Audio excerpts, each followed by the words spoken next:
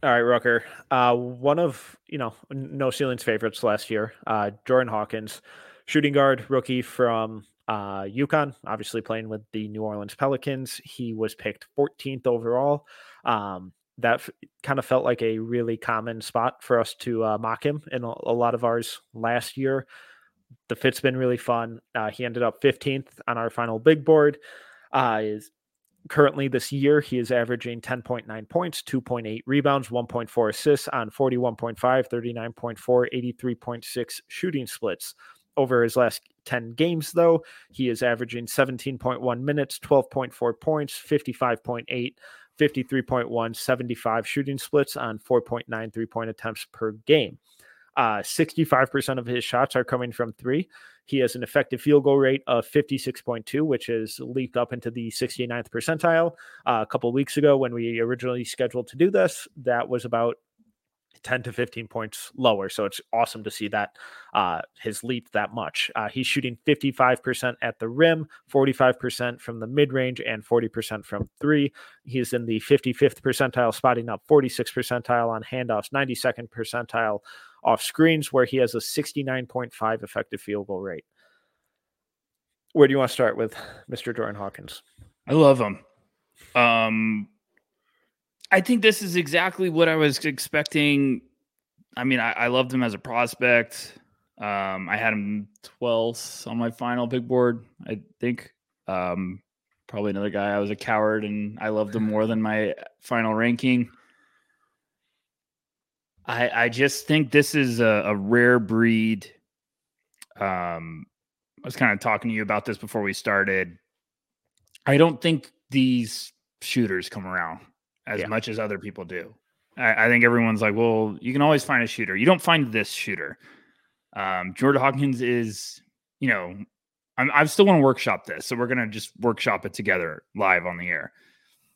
I think there's shooters that are just, catch and shoot guys, just lethal. I think there's movement shooters where they're a nightmare because they can just get their own on movement. That's why it said that. And I'm going to try to figure out a new nickname for this, but I feel like it's Roadrunner. Beep, beep, where it's like you can't catch him. You have to chase him around the court all the time. Steph Curry's in that category. John Havlicek, Boston Celtics legend, was the alpha when it came to this. You had to chase him all game. They exhaust you. And all of a sudden, they just run you around a couple screens and boom, they did an elbow jumper. And you're just like, can't keep up with this guy. And I think Jordan Hawkins is in that category. Yeah. I'm not saying he's Steph Curry or a Hall of Famer. I'm saying those guys are rare breeds where they have a gorgeous outside shot. They have great balance of running from all types of different speed where they can get set and get up their shot in a hurry. And you have to chase them all the time. And me and you said this when we talked about Hawkins last year. I said, I want the next team to invest in what Jordan Hawkins brings to the table. And I've been watching the Pelican stuff, and you can see they run sets to let Jordan Hawkins be Jordan Hawkins. And I think that's really cool for a team investing some of your playbook in a rookie. He's going to have inconsistencies because guys like this have to figure out when their shot's not going from deep. How can you get it going? Mm-hmm. I've seen good flashes when it comes to he hits a couple outside shots and throws a up fake and pull up jumper. Seen more stuff off the bounce when he's attacking than I think people were expecting. I've always thought he had that. It's just now he's going to have to start getting those little tricks in his game. And that might be something he works on in the offseason of, finding more places to impact the in-between game. But I've loved what I've seen from him. I think he's right on cue. I think he's going to be a guy by year 3 when he starts getting some stuff in his bag that it's just like, gosh, he's a headache. Because you already see, like, older players don't want to guard him. I said this, like, older players do not want to have to chase Jordan Hawkins around 4 screens and chase this roadrunner on the court. Maybe. Yeah, so what's tough with him when you just look at the numbers, nothing stands out besides the outside shooting numbers, which are fantastic, as we really expected. But the rebounding numbers are bad, the defensive numbers are bad, the playmaking numbers are bad. But then it's like, of course they are. He's a rookie. that's what most rookies' advanced numbers tend to look like, where, his both his block and steal rates are under 1%. The Pelicans' net rating is 9% or 9 points lower with him on the court than off. Their offensive rating is just 0.8 points lower with him on than off, which is 50th percentile, which is fantastic for a rookie. But it's the defensive stuff where it's 8.1 higher with him on than off, which is in the 6th percentile. That's what most rookies historically have looked like, and he was never pegged as an awesome defender. There are flashes where he's moving his feet, getting physical, showing some competency, but that's the end of the floor where it's really going to, I think 3-4 years from now, let's say 2 to 3 years from now, really kind of comes around. And that's where it's like, oh, okay, now he's really kind of contributing on both ends, not to the all NBA level, but he's not killing you, by a margin of 9 points on defense. The offensive stuff has been outstanding. And the biggest change with him recently, I mentioned earlier that his effective field goal rate has jumped 10 points in the last couple weeks. And when you look at his role, it has been so inconsistent this year, where in November he was averaging 30.1 minutes. December, that dropped to 12. January, that's back up to 17.9. And a lot of that is the injuries that the Pelicans had earlier in the year. All those guys got healthy and came back. Hawkins is now back on the end of the bench, to be expected. He's a rookie. But now they're kind of figuring out what kind of sets to run for him, where to kind of insert him into games where he can make that impact and really sprint him off his screens and use that quick release of his, where even when he comes off a screen, he can throw a jab step, attack back against the defender's momentum, get to the elbow in the mid-range, and rise up in the blink of an eye. It's that balance, that explosiveness, the consistency with the shooting. It's a really easy role to just kind of plug and play in a lineup that's as talented and as big as the Pelicans are. So the shooting's been fantastic. And the fact that they're kind of steadily figuring out how to use him is really, really encouraging. Yeah, absolutely. I think, he landed in a spot where they were deep.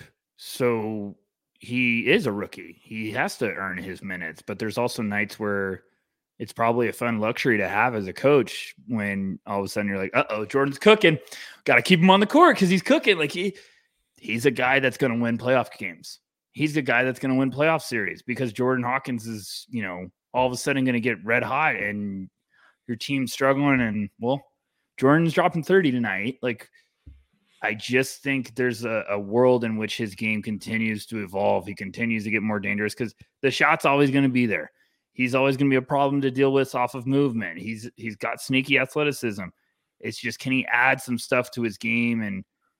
And I don't think it has to be that crazy. He just has to keep getting better and more comfortable with that stuff. Like, I don't compare guys like this often, but like Ray Allen was just so dangerous in this same mindset of he figured out how to run off screens and be dangerous. Rip Hamilton, like these guys were able to make very lengthy, successful careers because every team wants them because you're just a nightmare to deal with. And, you got to be consistent and make shots. And I think that's going to come with time, like throughout his career, as he will become a more consistent player. But we see stretches where you're just like, oh gosh, Jordan's on a tear this month. And then, I think you hit your rookie wall or whatever you want to say. But I just think the Pelicans got another great piece that is only going to keep getting better.